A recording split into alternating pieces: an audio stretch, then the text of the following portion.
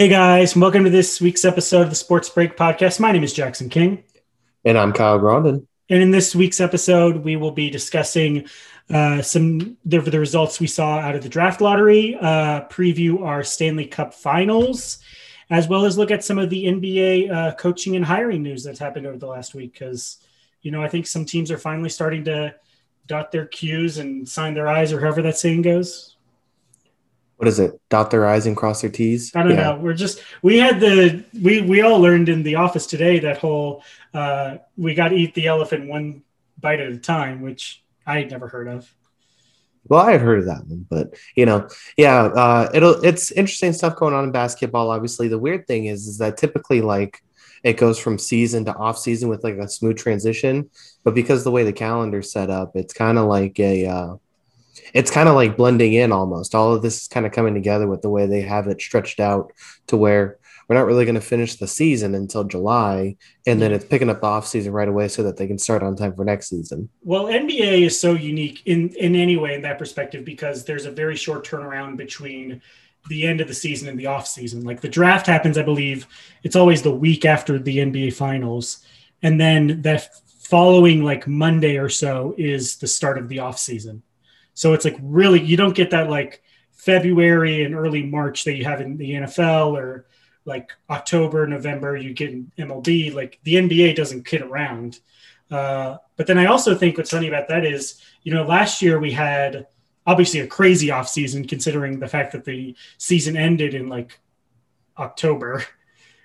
But we're still having a crazy-ish offseason, even though it's better to some degree. I think everyone knew last year would be crazy. I didn't know if everyone knew this year offseason would be crazy. Yeah, no, I agree. I think a lot of the coaching openings is kind of made it this extended off season, kind of crazy off season, with all of these recent hirings not taking place because of all the teams replacing coaches. And I think that's it for firings, I guess, unless the one would be if the Bucks lose in the conference finals and decide to move on from Budenholzer. But I feel like at this point he's done enough to make his job safe. It would be a huge surprise. I think they would have to get swept. And as we're recording right now, they're probably not getting swept. No, they're killing them right now. They're killing them. But, I mean, he's the only – because obviously I think Tyronn Lue and it's Monty Williams, right, the Suns coach? Yeah. Have both done, great jobs this offseason. And then Nate McMillan, I know that we had to give like a regular season coach of the year. I think we need to give a special award to Nate McMillan for what he's done with the Hawks because he's really transformed that team into a title contender. Yeah, I mean, there's a whole bunch of things that have worked out. Obviously, I think they had the best record in the league the second half of the season. Part of it was McMillan coming back. Part of it was Bogdanovich getting healthy. And part of the reason why I thought the Bucks would win this series is because Bogdanovich's health. He was limited to, I think, 10 minutes in the first half, so he's still battling through injuries. And I just feel like he's a huge part of their offense, having that second ball handler. Right now, he's at 18 minutes for the game, which is well below the rest of the starters in the lineup. And yeah, I mean, just the ripple effect of him not being able to play means that there's a lot of Solomon Hill asked to do a lot for this team. And that sort of situation just isn't going to help this team win. Yeah, anyone who's played 2K knows when you have to rely on Solomon Hill, you're in trouble. Yeah, exactly. But anyway, as always, this is the Sports Break Podcast where it's less of an expert opinion and more just casual conversation. Even though we do fact check our thing, like we do know that Celtics have had African-American coaches before the new head coach. Which, by the way, that was the funniest thing to me in the world. Yeah, that was an interesting tweet. And then turning around, I feel like that he did it the right way though. Anytime something bad happens, just say you're hacked because there's no way to actually prove it. And no one's gonna no one can. The thing is, no one can disprove it. It's not even just like, well, someone can prove. It's like no one's gonna check you, and it's like. Again, it's like there were a lot of dumb things, and you mentioned it this week. There were a lot of dumb things that reporters and specifically, I feel like ESPN people said on air. But I feel like he gets the covet not only because the thing he said is so dumb, considering the history of Celtics African American coaches winning titles, but also the fact that it was a tweet. It's like you can't, it's not like when you're just saying something. You're like thinking it through, typing it out, probably looking at it again to make sure you didn't mistype something. Like you're processing what you're saying really hard. I made this joke to somebody. I don't remember who it was to, but I feel like it's still true. I feel like Fox Sports has turned into the Fox News of sports talk, where they just say the most ridiculous things to try and get a click. And then ESPN has turned into the CNN of sports talk, where they're essentially just trying to like out woke every situation and try to make everything like this big, like fantastic moment. And it's just getting ridiculous listening to these people talk. They don't I'm, think, but that there's no way that ESPN should let these people like just say these things without actually like sifting through the information on live TV. well, it's like the epitome of that is obviously the 2020 NFL draft, when every player who got drafted had a tragic backstory. Oh And yeah, I think by everyone died. day three, everyone was just sick of it. Yeah, But no, I mean, to talk about some of the other things, like I don't think what Rachel Nichols said is necessarily. I think she just didn't think through the what she was trying to say, but I understand like the point she was trying to make. Like that's something I can excuse for. She's on camera and she said something a little stupid, which is understandable. But to again, some of the other stuff, it's like fact check exists. And not even fact check, just think for 5 seconds about if a guy has been coaching the Celtics, like someone who recently, while you were a player, Jay Williams. yeah.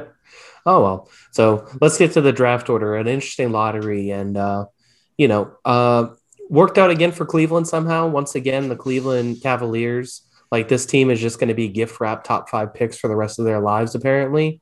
So yeah, they got the number 3 pick, but obviously the big news was the Cade Cunningham sweepstakes, as it's been called, going to the Detroit Pistons. The Detroit Pistons have some life in their franchise for the first time in quite a while, it feels like. Basically, since the 2004-2005 era, since LeBron killed that franchise in '07, it feels like there's some new life into the Pistons organization.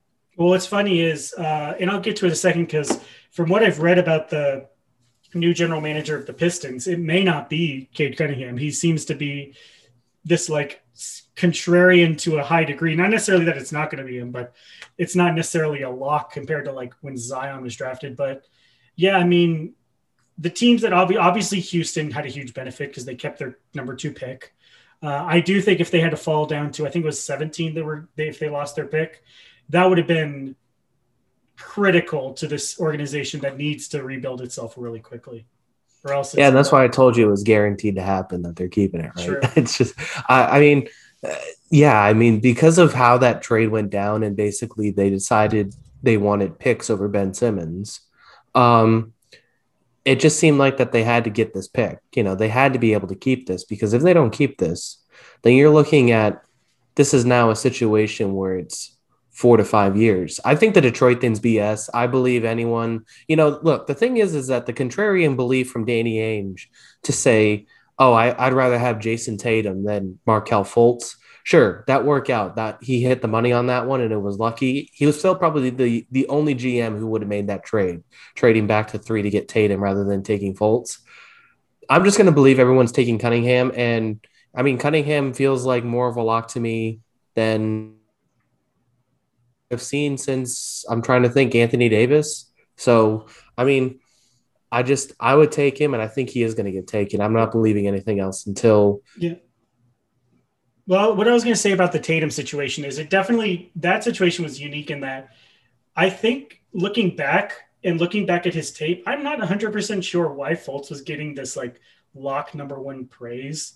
Because like he was good. I'm not denying he was good, but there were definitely like holes in his game. And I don't think it's necessarily being a contrarian when you have a camp like apparently Tatum had with the Celtics, where you're like, no, this guy's just a much better player.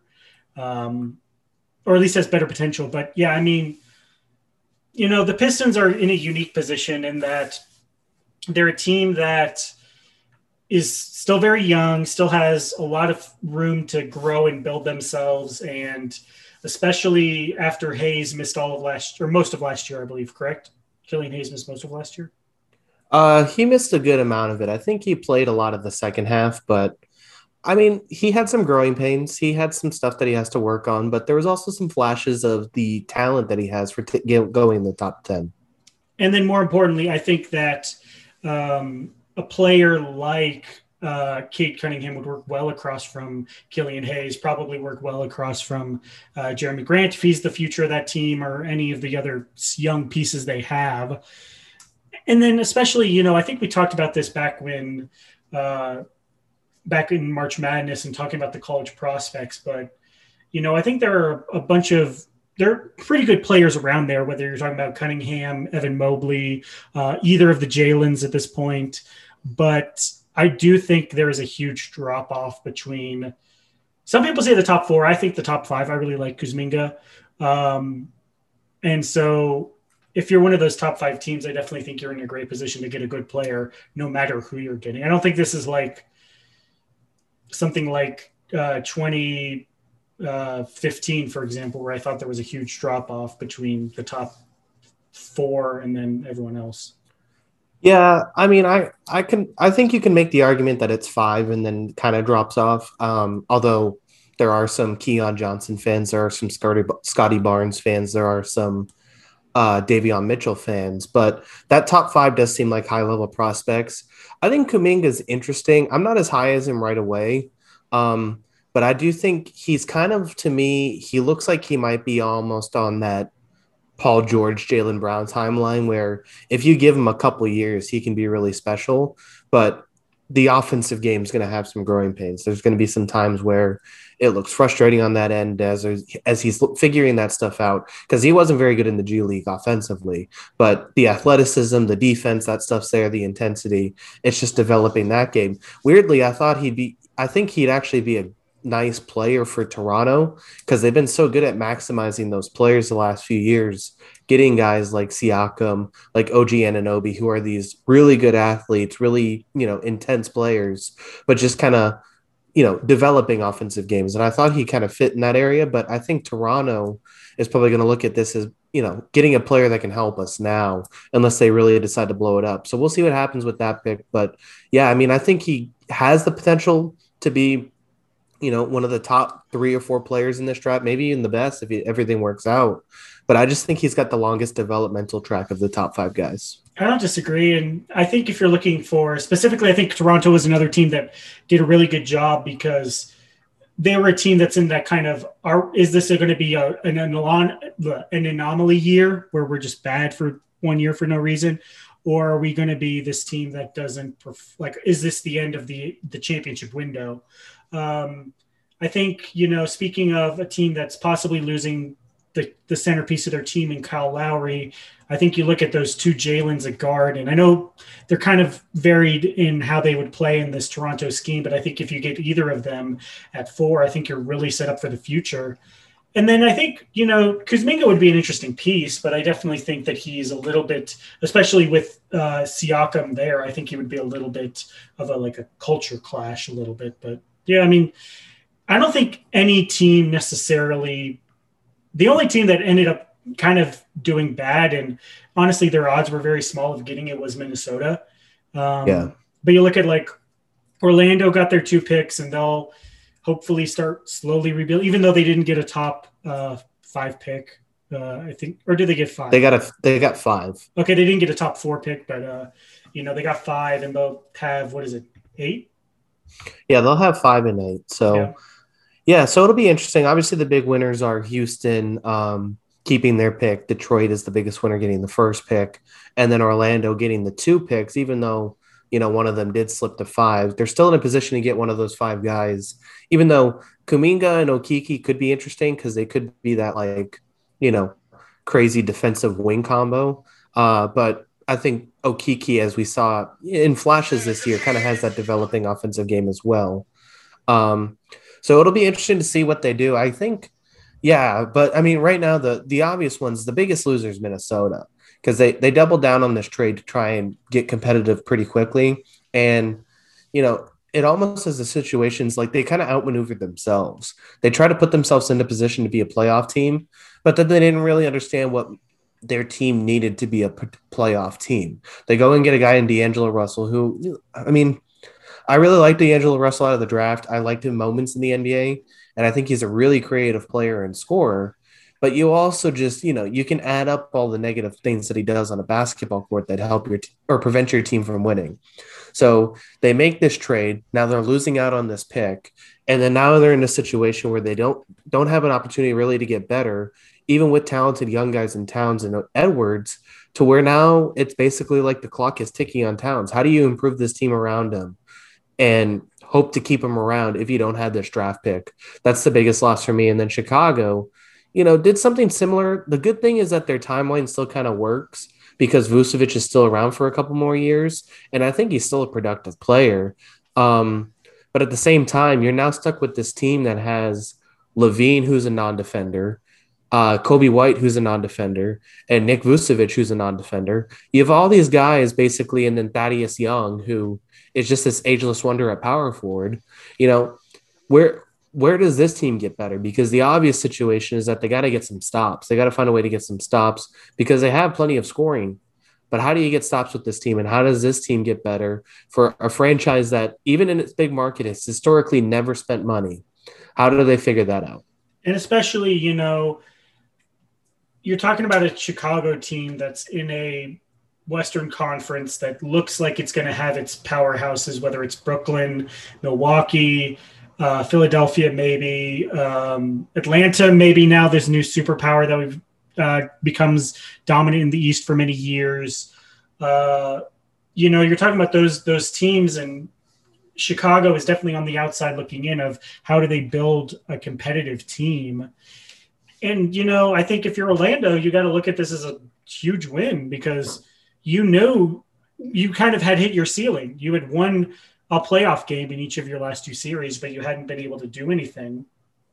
And so you realized we need to cut our losses, and that netted them a top 10 pick. And you can't really wish for much better, honestly, at this point in the draft. Yeah. So now the question for these teams become what fits with your team? Because the thing is like I thought Orlando's perfect fit in this draft was Julian Green or Cunningham, because Cunningham I think fits any team at this point with this skill set. Julian Green for me was the perfect fit for Orlando because this is a team that has basically been in dire need of scoring the last 10 years almost. So I thought that would have been a really good fit for him. But now at the point where they slipped to 5, they're kind of outside the Green price range because I'm assuming that he'll probably go before number 5. There's a lot of different places he can go. I think he can go as high as 2, but 5 seems a little low for him. So do they try and package 5 and 8 to move up and get him? Or do they try and get some of these other guys that on the draft order and see if one of those guys work out? That's one of the fits I've been thinking about. And then Houston's the other one I was thinking about with the number 2 pick, because I think I think the consensus was kind of that Evan Mobley's now this number 2 guy because he's this ultra skilled big man, can shoot the rock, can also play inside, has, great feel in the post and also passes the ball really well. Well, how does that work with Christian Wood? Because I think that they're both really talented players and offensively they figure it out. But can you have those two skinny guys mounting in your post? Can that be your front line? I'm not sure if that's going to work in the NBA either. So do they try and move one of those guys? Do they try and, do they take a guy like Green and say, let's get some offense or let's get some guard scoring in this team? A lot of different directions they can go in as well. So those are the 2 most interesting fits that I'm looking at in this early lottery. Well, the interesting thing to me is, and I think Houston's at the spot where they just want the best talented player. And if it's Mobley, then they figure out what to do with Wood afterwards. But you're at the point when you have the number 2 overall pick and you're as bad as Houston is, you just find out how to get the best player available. You don't care if it's, you have LeBron James and you get Kevin Durant. You find whoever the best player is. And I think the most interesting team is Cleveland because, given that, first of all, they're now at the point in the last time they lost LeBron where they're still in really figure out mode, because I think last time they did a good job of, after getting Kyrie Irving and getting some of their younger pieces, I think they started to build an identity right before LeBron came over. But now they're in, I think this is going to be year 4 of post LeBron. Yeah. And they're in line for one of those guards, assuming that Houston takes Evan Mobley, which I think they will just because he's the best player available. But you have your strength on your team is your guards. Your strength on your team is having Colin Sexton and Darius Garland. So are you saying that Sexton's then gone? Are you then saying that you got? Well, the rumor is Sexton is gone, that they want him out. So the rumor is that they want to trade Sexton, and they've been looking at that, which is crazy to me because I think he's so talented. I mean, I think he's talented too, but I just think when the rep gets out that nobody likes you, it becomes hard. Because the rep is that he basically doesn't pass the ball and the teammates are kind of over it. And, when I watch him play, I think he's got all the talent in the world to be this terrific scorer. But at sometimes I'd rather see Garland run the offense because the ball moves better. And I honestly think that if they were to move on for Sexton, I think Jalen Suggs is a pretty good fit there because I think he's a secondary ball handler. I think he kind of has that Tyrese Halliburton. Let me just go and do whatever's necessary to help my team. He can play defense. He can rebound. He can block shots. He can run in transition. He can pass the ball really well. So I think he really fits as that second guy next to Garland. But yeah, I mean, I think Sexton has a ton of talent, and I think somebody's going to take him this offseason if Cleveland's actually serious about trading him. But yeah, it's a tough situation because he now has the rep that he's a ball hog. And I think rightfully so, he's kind of viewed as a ball hog. So the question becomes, how do they manage that? Is it actually a situation that isn't salvageable? And again, I think, Cleveland is an organization that historically, especially since their like heyday in the 90s, has kind of been not necessarily a train wreck, but has definitely been a lesser organization if you don't consider the fact that they got handed LeBron. And, maybe they would have done something with Kyrie Irving if they had been allowed to work with it. But you're talking about a team that has had high draft picks and, as you mentioned, has had the biggest lottery luck in the last decade, probably than any team of that caliber, but hasn't always been able to execute on it. And I mean, we'll see. I just think Colin Sexton's way too talented of a player. And I know that there are those concerns, but I just still think he's too good to let him walk from a team just as he's about to hit, not necessarily his prime, but like as he's starting to really develop into a great player.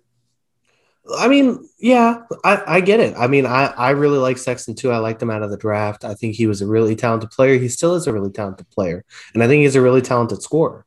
But I do think at this point there are fair questions about – now, I don't think Cleveland was ready to compete last year or anything like that.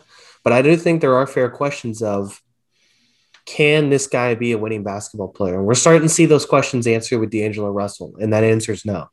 And I don't think he's D'Angelo Russell bad, but I also think he has some of those tendencies of, you know what, I'm kind of going to get mine. I'm kind of going to worry about myself and, like I said, the rep is out there now that he's not passing the ball. That has been talked about, that teammates are tired of playing with him. There's opponents that are making fun of him for not passing the ball. And so if that rep's out there, it's kind of hard to get rid of, and it's hard to, motivate your teammates to want to play with you. I don't disagree with that. Okay, quickly before we transition over to the NHL, who is a player maybe outside of the top five who you think is a great fit with one of these teams? I don't think they're going to keep the pick. In fact, I'm willing to bet that they're not going to. But I'm trying to make sure I have his name right. Franz Wagner out of Michigan kind of fits with Golden State. He moves the ball really well. He can shoot. He can play off the dribble. He can defend on the ball. He can defend off the ball. He's just a really smart basketball player. And yeah, I mean, I think he does a lot of things really well that I think would work with Golden State's offense. That being said, I'm leaning towards that they're going to package 7-14 and Wiseman for something to compete now. But if they decided to take a guy and kind of build towards that future while also competing now, I think Wagner is a guy who can be that sort of player. I think he's mature for his age. I think, like I said, he does everything kind of pretty good on a basketball court, and I think he fits with that team in that timeline in that regard. So I think he could be a nice kind of fit starter on that team with his ability to stretch the floor and do different things. Yeah, I mean, I would say that, and then other guys I would look at are probably like I don't know. Keon Johnson kind of just feels like this modern Spurs guy. He's just super athletic. He can defend like crazy. I don't know how he fits with Deontay Murray, but I think he can just do a lot of things really well defensively. And with that athleticism, that he can add a little bit of fire to that Spurs team. Well, I thought of Keon Johnson as a great fit with New Orleans. I think he would fill a lot of that Drew Holiday role that they missed this season. Especially like if he should be available at 10, though I know that some people have him really high, and he could possibly be that guy who people reach on. Like, wait, what? But yeah, Keon Johnson, I think to New Orleans makes a lot of sense. And then again, I think they will trade their pick, but I think Corey Kispert feels like a good Golden State guy too later in the draft. He could be. I mean, that's kind of a guy. I think that they need just guys kind of like that. I'm a little worried about Kispert. I won't lie, because that Baylor game, he was just so bad defending guys on the ball. And I think that's something that we've seen kind of in this NBA postseason is just how important on-ball defense is. And if he's not able to develop that and get his feet a little quicker, I mean, I don't see his career in the NBA lasting very long. True, but I think if there's a team that he can really build that from, it's being with Draymond Green and being with the Warriors. Fair enough. Yeah, I can agree with that. So that's our little NBA draft lottery discussion. Obviously, we'll get a little bit more discussion of that in next month's NBA draft. But quickly, let's go over to the NBA let's quickly go over to the NHL because as of this recording, we have a Stanley Cup Finals. Probably wasn't the Stanley Cup we predicted, but one of them made it. Man, just go ahead. But man, Montreal, stop. Why are you so good? I mean, they're figuring things out. They're making the plays that they have to. And yeah, I mean, Carey Price is at a .934 save percentage. Andrei Vasilevsky has been nearly just as good, which has also helped. But, you know, currently a .934 save percentage is higher than the highest save percentage in NHL postseason history. So, I mean, it just tells you the level that he's playing at right now. He's been unreal this season. He's been really good for that team. And, I mean, look, I don't think anyone's necessarily wrong in Montreal. Nobody was sleeping on Montreal. This team isn't a team that, you know, looks awesome. They were 17th in goals. They were 18th in goals against out of 31 teams. So they weren't even an above average team for most of the season. They were a losing team for a lot of the season too. They have 24 wins with a combined, doing quick math here, that looks like 32 losses, including overtime losses. You know, so it's not like anybody was wrong on this team and all of a sudden it's just proving everybody wrong. They've just gotten insane goaltending and defense, and especially the goaltending part. They have a guy who, you know, it doesn't justify the contract because of, you know, all these years that it, you know, kind of buried their cap space, but they buried their cap space for so long investing in Carey Price. And this year he's had a chance to rise to the occasion in the postseason and is proving it. And all of a sudden this team's playing in the Stanley Cup final because of it. Yeah, is this the first Canadian team since the 2010 Vancouver? Another team that was carried kind of by their goalie, or not 2010, 2011. I think is when they Luongo was good. I mean that team was pretty good. They just had no toughness. They had no backbone to them. They had, you know, the Sedins. They had a couple guys on that roster that were really talented. They just had no backbone to them, which really hurt them. And the Bruins just kind of bullied them to a cup. I'm trying to think off the top of my head. Yes, it is. I can't think of any other Canadian teams that made the finals. Didn't Ottawa make it one year, actually? Yeah, but I think that was like a while ago. Yeah, I'll get IT on this real quick while you do a Canadian spiel. I'll do my Canadian spiel. No, you're a Vegas guy, so I am a Vegas guy, but I'll talk about Vegas. What happened? What happened? You faced a very good. Why am I blanking now on the team they faced in the second round? Colorado.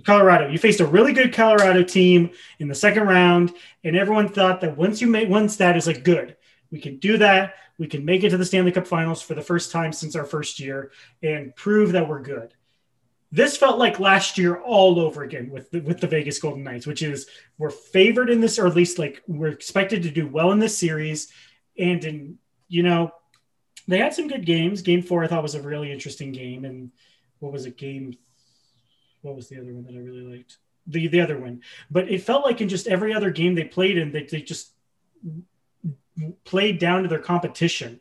And not necessarily that the Canadians are a bad team, but when you're talking about after winning game 4-1, you lose 2 games by a goal. You then win a game in overtime, which you probably should have lost, honestly. And then you lose another game by 3 goals and then lose again in overtime. It's just, what are you doing? You're a team that's so much more talented than half of the teams in the Western Conference. And after you beat Colorado, you go to a Montreal team that you should be beating by 3 goals a game and you lose. I'm just really frustrated right now. Yeah. And, there's a right to be frustrated as a Golden Knights fan. That this is the second year in a row now where they basically, I felt like, fell short against the worst team.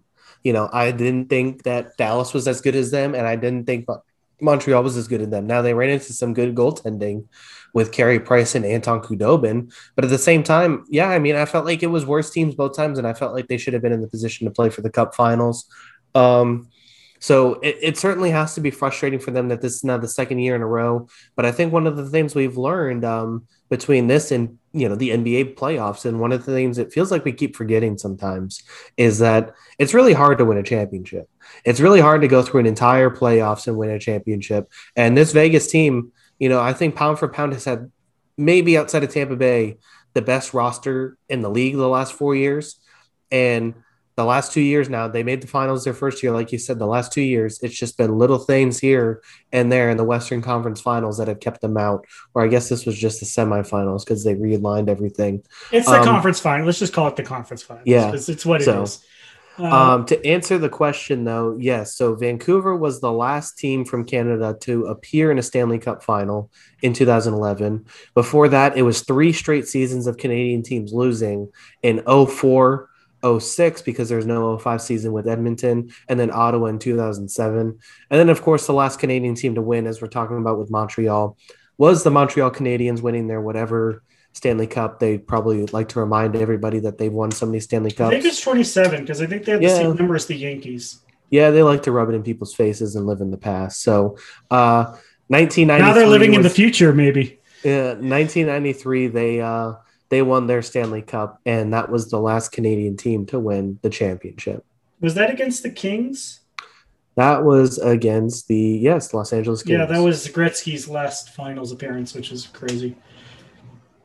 So, they're in a position now, and, we have the, I thought Tampa Bay was the best team this season. I'm really glad the Islanders aren't in it, but, it's also weirdly the series with the 2 best goaltenders from this postseason.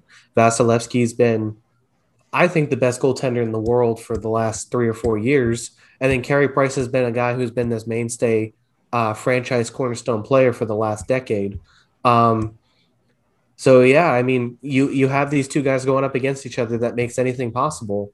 That being said, Tampa Bay has got to be the heavy favorite. I've never seen a Stanley Cup final this lopsided.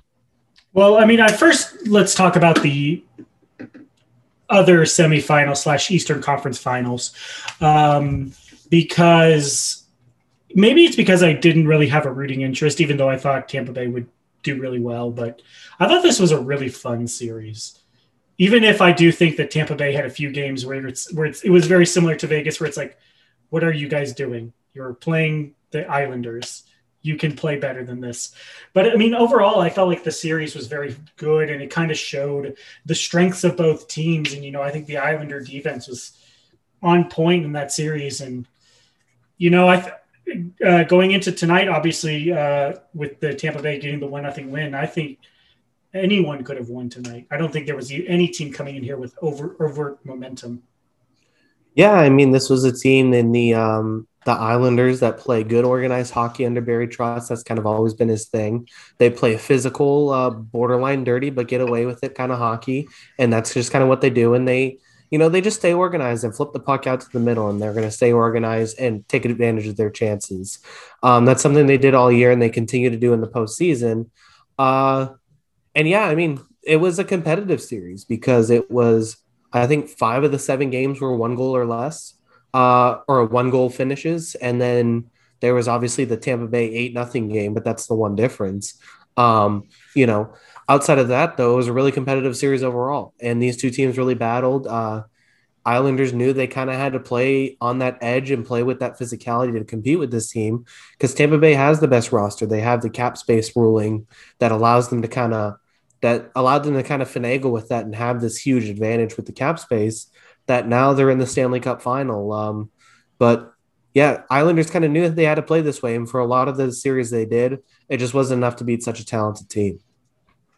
And especially, talking about, as you said, a really great goalie performance from the Lightning in these series. I think we talked a lot about last week about when we talked about the NHL, how flashy the Lightning were, for lack of a better term, and also a pun. But I think the reason the Tampa Bay won the series had everything to do with the fact that their defense was on point through the second half of the series. They may be playing. This is a team that I think has the best player in hockey. I think Kucherov's the best player in hockey. I do. I think he's better than McDavid personally. But, I get the McDavid crowd. He's really fun to watch too. I think they have the best defender in hockey. I think Victor Hedman's the best defender in hockey still consistently night in and night out. And I think they have the best goalie in hockey. This is probably the best roster that, of the last, I think this is the best roster that we've seen in quite a while, honestly. I think it would compare it to a lot of the rosters that have won cups. Those Pittsburgh Penguins teams are obviously very good, but I think this team's on par with, a secondary player in Stamkos behind Kucherov and just the amount of depth that this team has. This team has a lot of players across their roster that would be first-line guys anywhere else that are playing on the third and fourth line for this team. Offensively and defensively, they do everything really well. And I think that's the big thing that we've seen with Tampa because this was a team that flipped from basically in 2015, they lost the Cup Finals to Chicago to they were this team that choked in the postseason, including getting swept by Carolina in the first, or not Carolina, Columbus in the first round as the 1 seed against the 8 seed. They were swept in the first round. This was a team that was kind of viewed as like this team that choked all the time. This was a team that disappointed. And I think one of the things that they did going into last season and then this season is that they realized they don't have to play necessarily one style. They don't have to be the most talented team and look like the most talented team all the time. This is the team that goes out there and says, hey, if we need to play good defensive hockey to win a game, we're going to play good defensive hockey. If we need to bring some physicality, we'll bring physicality. If we need to outskate teams, we can outskate teams too. This team can just win in a lot of different ways because it has so many different talented and diverse players on the roster. I mean, again, hats off to the Islanders. I think they genuinely made a really good run to the finals. And I think going into tonight, I wouldn't have been surprised if they won. But they come up a little short. And I think the thing we talked about when we talked about them last time is the offense just wasn't as sharp as you needed to be in these key situations. And yeah, hats off to the Islanders. But now we've got Lightning and the Canadiens in the finals. And I mean, I keep saying this, and I've said this a lot about the NBA, and every time it seems like it bites me in the butt. But I really just think the series should go easily in Tampa's way because I think they're a much more complete team than Montreal. They have the really good goaltending, which I think was Vegas's issue in the last round, is that they weren't as good as they should have been in goaltending. But I know something's going to happen, and somehow Montreal's going to win. No, I mean, I feel a lot more convicted about this one than I do about the Hawks because I think the Hawks are legitimately a good team, and like I said, their record in the second half of the season proved that they're a good team. I think that they are, I think that I'm still picking the Bucks, and I still picked the Bucks last week because of the Bogdanovich injury. But I thought it would, if Bogdanovich was healthy, I think that's a lot closer to the series than people think. I'm pretty convicted that the Tampa Bay Lightning are significantly better, and not just significantly better. Like, I'm curious about the line on this one because I'm curious if it's like going to be the biggest favorite ever because they just have. There's nowhere on the roster, maybe besides goaltender, but even then, I think Tampa Bay has the favorite. The advantage in that one. There's nowhere on these rosters that you say Montreal is better. They're not better coached. They're not better on defense. They're not better scoring. There's nothing about they're not better in the power play. They're not better on the penalty kill. They're not better in the net. There's nothing about this team that you feel like is better than Tampa Bay. And that's just because also that's because of Tampa Bay's, greatness, but it's also because this was a losing team a lot of the season. This is heavily in Tampa's favor, and I'm gonna, say that until I'm blue in the face. I would love to see, just from a history perspective, is this the lowest pointed team? I mean, granted, way less games, but is this the lowest pointed team that's ever made a Stanley Cup? That's interesting. I don't know, actually. I mean, and obviously you'd have to calculate points per contest because, again, they play just way less games than a normal NHL team. But, I mean, the way I'm thinking about this is, and you mentioned that this may be the most lopsided contest in a while. I remember personally, and maybe this is just because I was a Pittsburgh guy at the time, but that Penguins Sharks series feeling very like lopsided. Obviously, it went to 6 games, but I think there was never really a thought in my mind that San Jose would win the series. Yeah, and those Pittsburgh teams are obviously pretty special. So it is interesting to go back and forth. I'd have to probably look into it a little bit more to see what were the biggest upsets. But, I mean, this one does feel like it's going to be right up there if Montreal pulls it up because, I mean, to me, this just is no contest. I mean, because he could play great games in this series and they still lose the series in 5 games because that's just how good Tampa Bay is. I think that he can play on his head for 5 games, but Tampa Bay could still win 3 of them. So, I mean, we'll see what happens with it, but I just don't really see a scenario where they lose. But again, I thought the same thing about Vegas. I thought Vegas had that same advantage, maybe even a slightly bigger because of how strong their offense was compared to, I think Tampa's is just very good. But it didn't matter. Like, he just played out of his mind and Montreal won the games they needed to win. Again, I'm not saying that I would favor Montreal in this series. I still would pick the Lightning to probably win in 6 games, more 5 than 7, but definitely 6 games.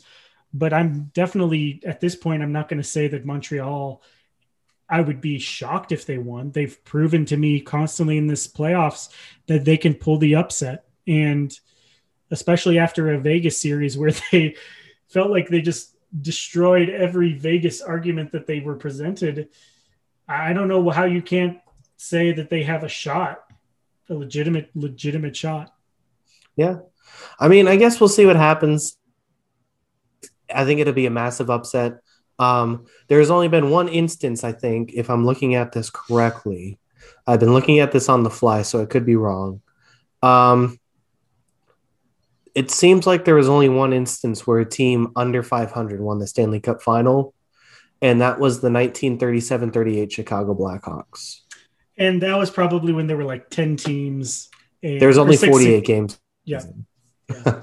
Again, that was before a lot of things probably. We don't even need to explain it, but yeah, that's in the modern era, it's almost unheard of. And obviously part of that has to do with how the bracket was formed, and the Canadians essentially got an easier ride to the conference finals because they had to face their Canadian teams. But yeah, I mean, it's going to be interesting. Do we know when game 1 is projected to start? Let me see if they got the schedule up. I'm just looking this all up on the fly. Yeah. It looks like we got game 1 Monday, June 28th. Oh, really? They're going to wait till I guess they need to wait because Tampa Bay just came off of a game 7. Is it in? It's going to start in Tampa, right? Because they have the higher points. Yeah, they're hosting. Yeah. They should get all 7 home games based on this matchup. I mean, I do think that could give them a huge advantage, and I'm not sure how much it did against Vegas, but the travel to Montreal could give the Canadians a huge advantage in the series.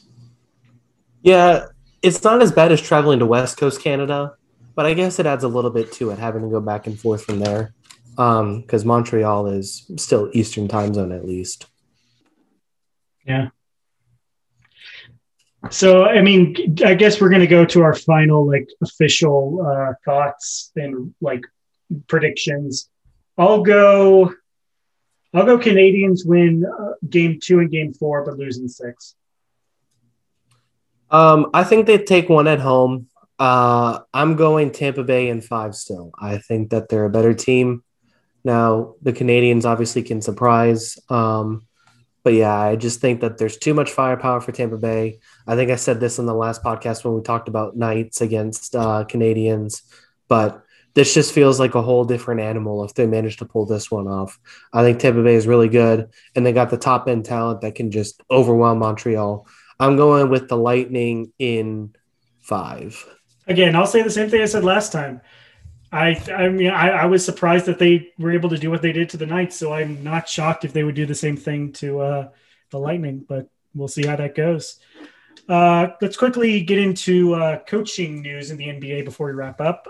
We talked about this a little bit when we talked about ESPN, but the Celtics have a brand new coach. I will not pronounce his name because I do not know how to pronounce it. Ime Udoka, isn't it? Isn't that it? Sure. Whatever you just said, I'll take it. But it's former assistant coach of the Nets, now hired as the new Celtics head coach. Of course, after Brad Stevens moved into the executive role and Danny Ainge stepped down. I think he's a good coach, and I think especially coming from that Nets team, I think he could do a great job of kind of concentrating the Nets team. I mean, the Celtics team going forward. It's going to be interesting to see how much of it, similar to how like those early Spoelstra years where it felt kind of like Pat Riley was secretly coaching the team. It's going to be interesting to see how much he has control of the team or if Stevens tries to like interject at times. Yeah. I have heard rumors that he kind of wants to have that Riley role where he's just overseeing the roster and has his guy in place. I think the good thing about this hiring is, and some teams have done this the right way and have consulted people based on who they want as the head coach. You got 2 young stars on your team. One is debatably a superstar in Jason Tatum. You got 2 young stars on your team that you want not only to like being in Boston, but you want to be in Boston for basically the next 10 years. And the one thing I liked about this hiring is they consulted both of those guys on this hiring. They both collaborated on this guy. They said, this is the guy they want. And then Boston went and did it. They went and got this guy and hired the person that their players wanted. Houston Texans, you could take a little bit of notes on this. But, I do think it's interesting to decide, hey, let's, they have to work with him every day. They have to interact with him. They have to learn from him. Who are you going to want as the guy? And then they went and did it. So I think it was a good hiring in that regard. I mean, the truth is, the fact of the matter is, a lot of these, it's kind of the same thing about NFL coaching hirings. I like some of these guys as assistants. I like some of these guys as coordinators for football. But we actually don't know how they're going to be as head coaches. At the end of the day, a head coach is a whole different ballgame. You have to understand, what you want to do as a head coach, managing rotations, using your timeouts effectively, not burning all of your timeouts with 8 minutes left in the fourth quarter. Doc Rivers did that. Yeah, exactly. So, there's just things about being that you're never really going to know until they actually do it. So I like the hiring in the regard that the Celtics players like the hiring, and this is the guy they wanted. And we'll see if he'll be a good head coach. But, based on everything I've heard around the league, he's a guy that people really respect and really admire. And I mean, looking at his resume, he's got he comes from the Popovich tree. He's been an assistant for a bunch of Eastern Conference teams, including the 76ers and the Nets. Now, whether that it means something at all is up to question, but I mean, it's clear he's got and again, I think as you pointed it out, it's like the NBA coaching, it's such an interesting dynamic because so much of it is player driven that unless you're getting like a great mind like Popovich or like, I don't even know if there's another great mind in the NBA at this point. I'd put Spoelstra in there, but I like Spoelstra. I think Spoelstra just has that experience. because he's Yeah. again been a coach for 15 years or however long he's been coaching this Heat. But yeah, you talk about those guys, and outside of them, it's really just about coordinating your players and being able to interact with them. And as you said, if he's the guy the team wants over someone like Billups or like some of these other candidates for the job, then Terry Stotts, then obviously you need to go for him because the Celtics are only going to go as good as if Jason Tatum or Jaylen Brown is there. Yeah. Yeah, so I mean, I think it makes a lot of sense to want to cater to what those guys need. You know, you don't have to give them the entire franchise to say, "Hey, who would you like as a head coach?" It's not like you're ceding total power to your players by saying, "Hey, who would you like to work with every day?" You know, I think that'd be something that's really important to talk about with your two guys who you envision working with for the next 10 years too. So I think it makes a lot of sense, and I think it's good hiring in that regard. And for their first African American head coach. Yeah.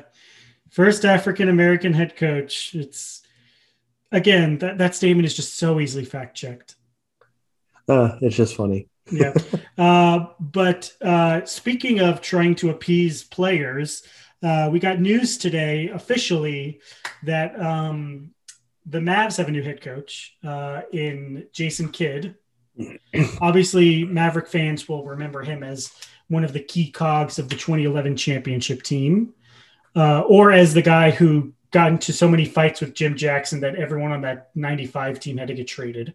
Look, if you don't know, look up the 95 Mavericks. They may be the biggest train wreck in modern NBA history. Yeah, this was interesting. I don't know. It pains me to say this because I really like Jason Kidd as the player, but this was a guy who had two weird exits to the Mavericks as a player, had two really weird coaching stints Did as he a have a head second coach. weird exit as a Maverick? I mean, and I especially know about his coaching stints. Yeah. I mean, the coaching stints especially is just, that's the biggest thing for me, regardless of, Yeah, there's a lot of people who want to bring classic. up his personal. Yeah. There's a lot of people who want to bring up his personal life, which I think some of it's fair. I think that a lot of people want to bring up his game, which I think is fair because he was a fantastic player and a really smart basketball player. But the coaching stints is the thing that scares me the most because he's had two opportunities now, really good situations too. And it's kind of botched both of them. And I think it's a situation where, I mean, was the Brooklyn situation a great situation? I wasn't that the Darren Williams, Kevin Garnett situation? Yeah, but that team was a train wreck.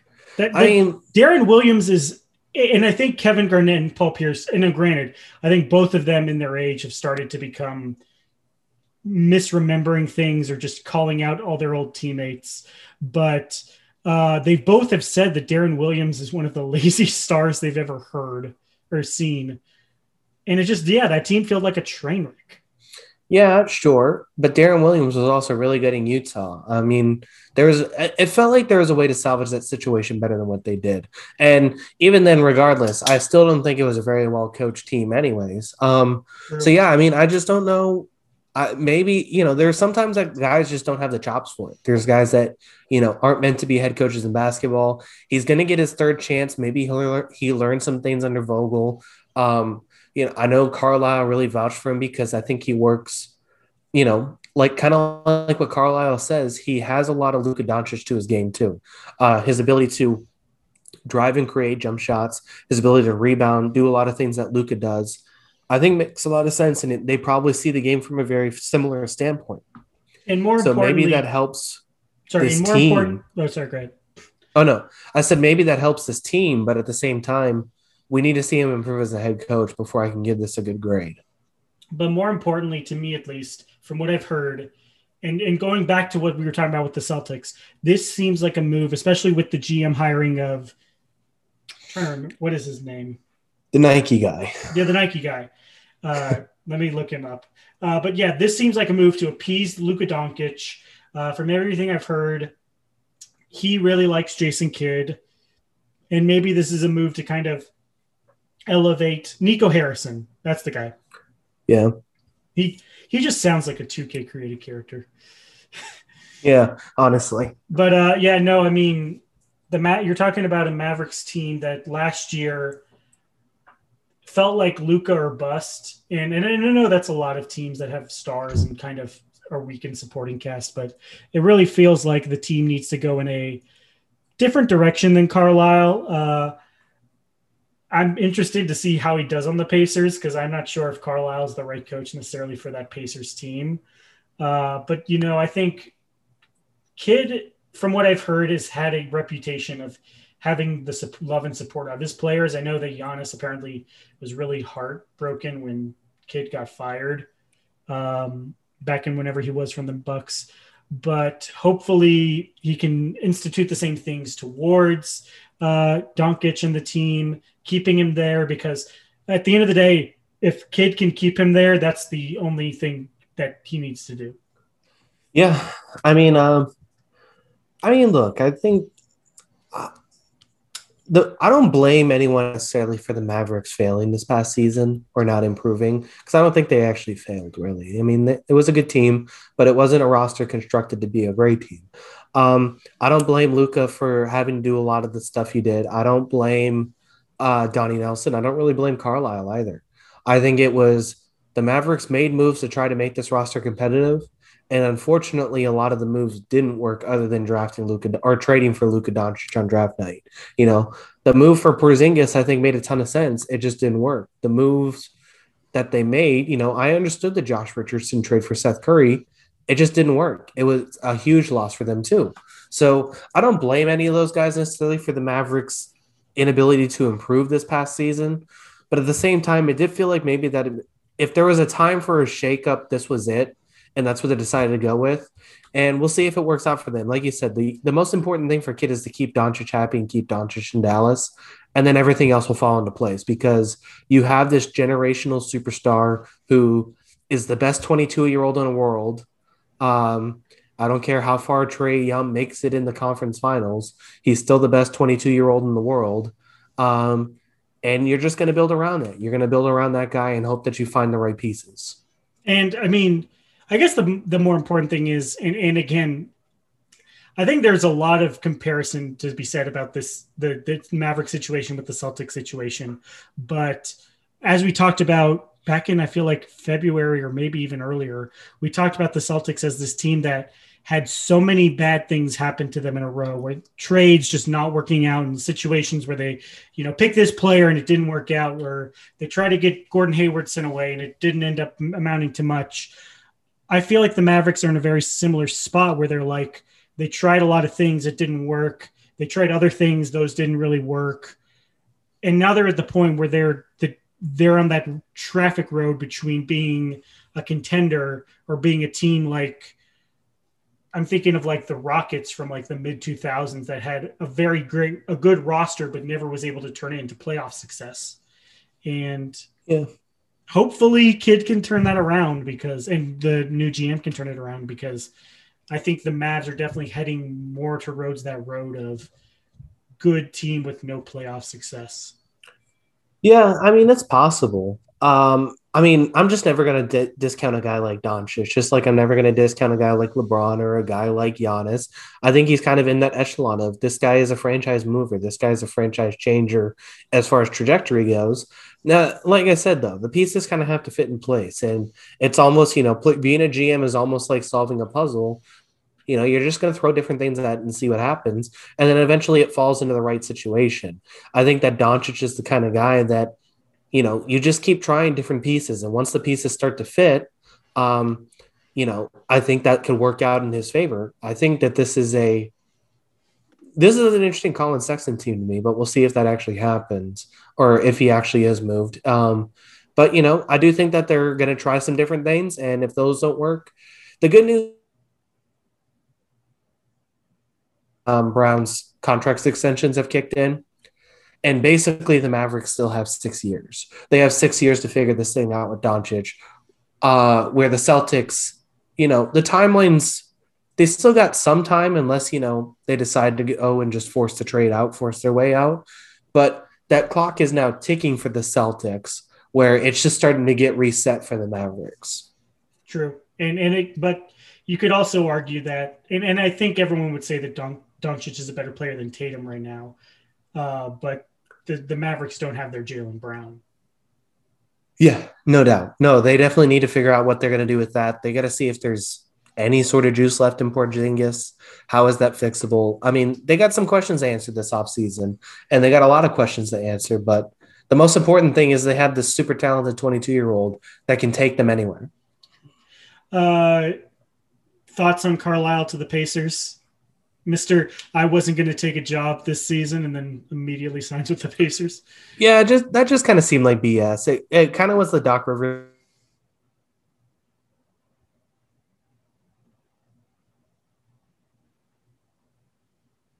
I think that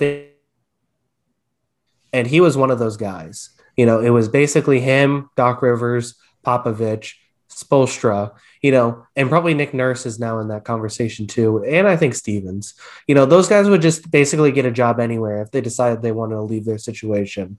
So I think it made a lot of sense. He's going back to Indiana now, which is interesting. I do think that 2005 Indiana Pacers team might have been one of the most impressive coaching situations ever. Basically, not having Steven Jackson half the year, missing a ton of Jermaine O'Neal games, not having Artest at all for the season, and still winning 44 games. I thought that was a really talented team that could have won the title. He probably was robbed of a championship that year because of all that. So I think it's a really good situation for him. The Pacers are another team that they have some questions to answer. Like, I think they just need to decide, are they keeping Sabonis or are they keeping Miles Turner? I think it's kind of like, I think they might roll it back one more year, but at the same time, I think we're just kind of at that situation where it's like Simmons and Embiid. Hey, we know Sabonis and Turner don't really work. Let's just pick one and move on from the other and get the asset. And especially, they're a team that, especially after the LeVert trade, is kind of in that no man's land of competing versus rebuilding. And they're another team that's had just a bad couple of years where the Oladipo injury kind of kills them as a team. And they have that whole Nate McMillan situation, which is still developing. And it looks like they may have let a really good coach go, maybe a little early. But we'll see. And I think it's an interesting fit that you get a guy like him on a team that is in that transition period, because he may end up in like a few months ending up being on a huge rebuilding team, which I don't know if he's a great fit for as a coach, but we'll see. Yeah. I mean, I think he's just a good coach in any situation. He's going to figure it out. I still think the Pacers, the first half of the first 30 games of the season, I was really impressed with this Pacers team. They move the ball well. They have a ton of talent on it. It's just putting all that talent together and figuring out the same thing, figuring out the right pieces. Is Caris LeVert a guy that can fit with this roster that loves ball movement? Is Miles Turner a guy who's going to fit with this team long term, or does that need to move on for somebody else? I think there's a lot of different directions that they can go in. Finally, is the Portland job the only one that's still open, or is there another one I'm missing? I have Portland, Orlando, that's the other Washington, and New Orleans. Yeah. From what I've heard, Washington and New Orleans specifically are very far apart from getting a new coach. We'll see more on Orlando. I honestly have not heard anything yet about the Magic's coaching situation. But the one thing we have heard also is that the Portland Trailblazers are looking highly into Chauncey Billups. He is the leading candidate right now for that job. I think that the reason, like, point guards are easy to put into that coaching job because they essentially are the coach on the court. But I've always thought that, Billups, especially from his career, is a guy who I thought would make a great coach. And obviously he's been an assistant somewhere, right? Been an assistant with the Clippers this year. Yeah. And, I think especially if you look at what he's learned under Ty Lue and what he's learned over the course of his career, I think he would be a really good coach for that Trailblazers team that, definitely needs someone who I think Damian can rely on, because the last thing you want to be if you're Portland is making your star player mad.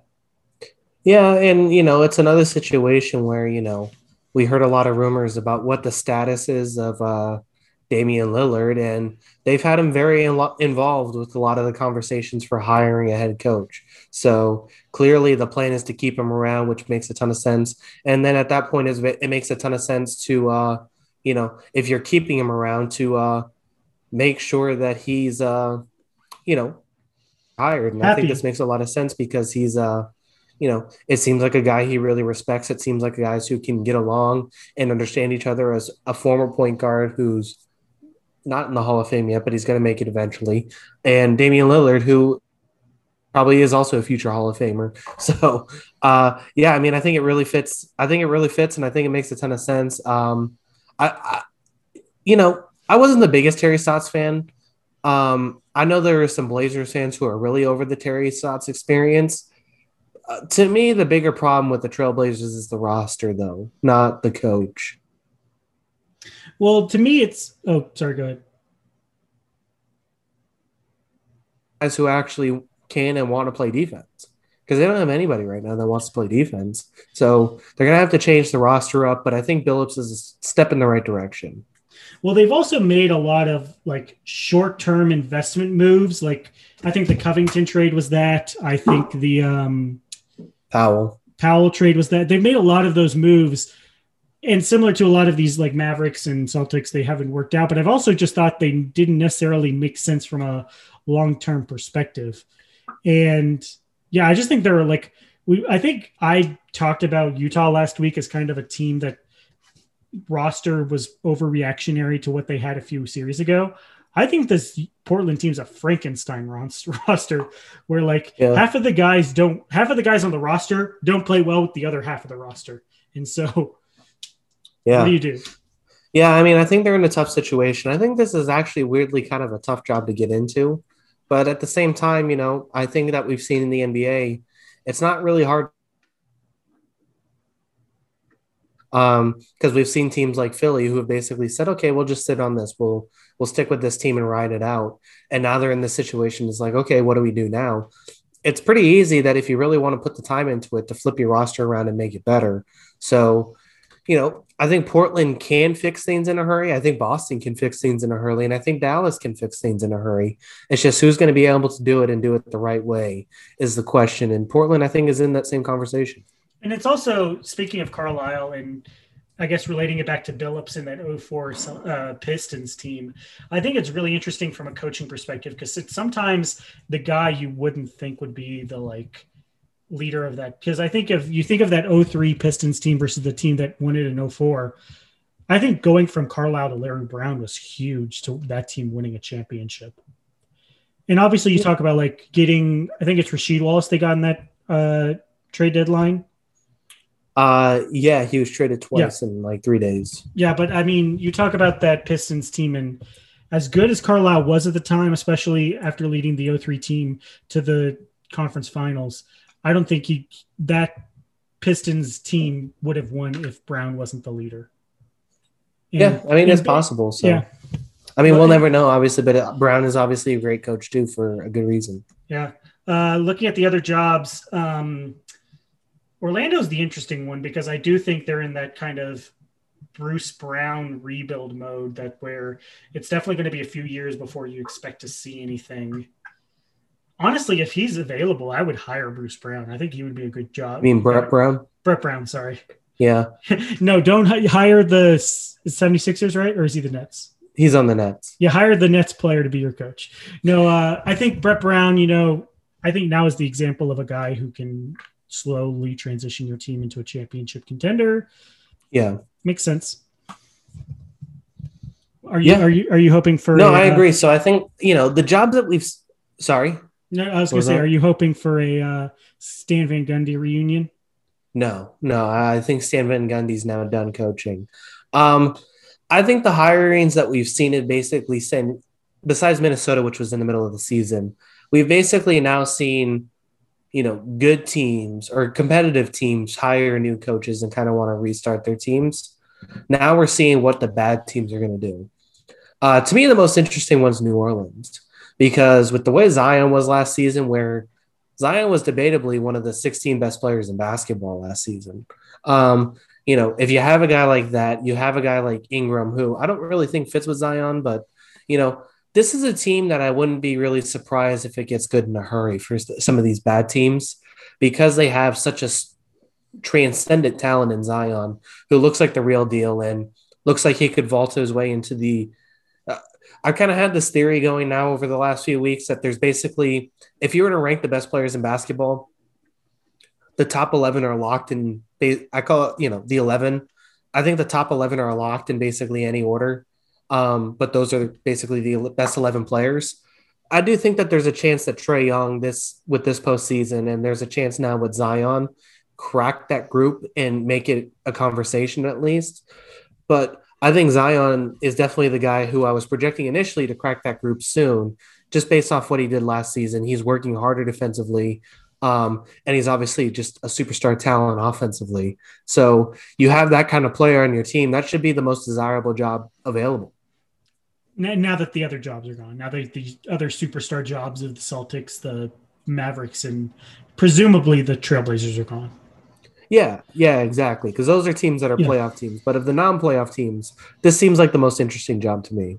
Well, what the thing with the Pelicans is, and I don't remember if I've ever been pro Stan Van Gundy on this or not, but I would not be surprised if someone comes in, just an average Joe coaches that team to a better level. Because Stan Van Gundy, to me, is the biggest example of a guy who's either really good with a team and makes them a lot better, or really bad with a team and makes them awful.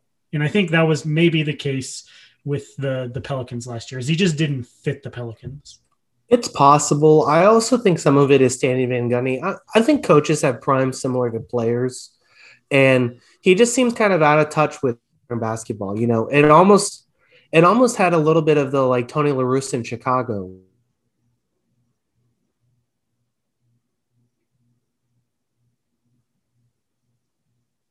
He's a little more recent than Tony La Russa, but at the same time, I just feel like he's kind of out of touch with what the league is right now, what the league needs to do to be successful, and how to coach these players. So it'll be interesting to see.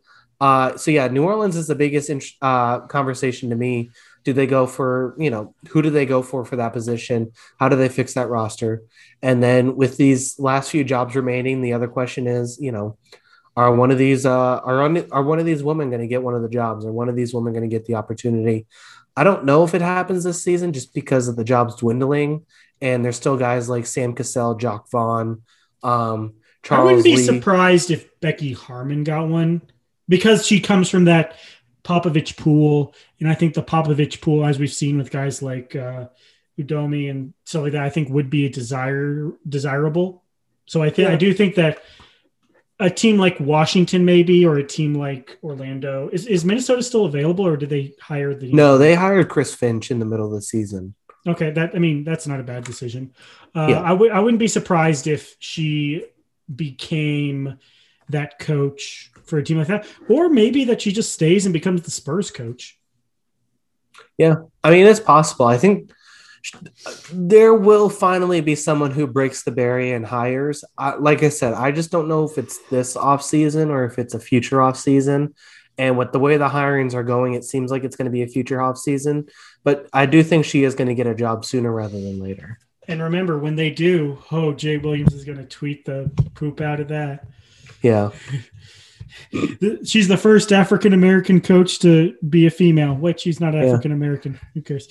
Congrats also to Jason Kidd, first African-American coach in Dallas Mavericks history. Hey, good job to Jason Kidd, first coach of the Mavericks in Mavericks history. Yeah, and Avery Johnson wasn't there, so. Yeah, true. Oh, yeah, first championship point guard coach in Mavericks history. Yeah. Yeah. Anyway, it's late. Thank you all so much for listening to this episode. We'll be back next week to probably preview the NBA Finals. We should, or at least have an idea. We should have an idea of what the NBA Finals is looking like. As always, this is the Sports Break Podcast. My name is Jackson King. And I'm Kyle Ronan. And thank you all so much for listening. Thanks and gig 'em. Peace.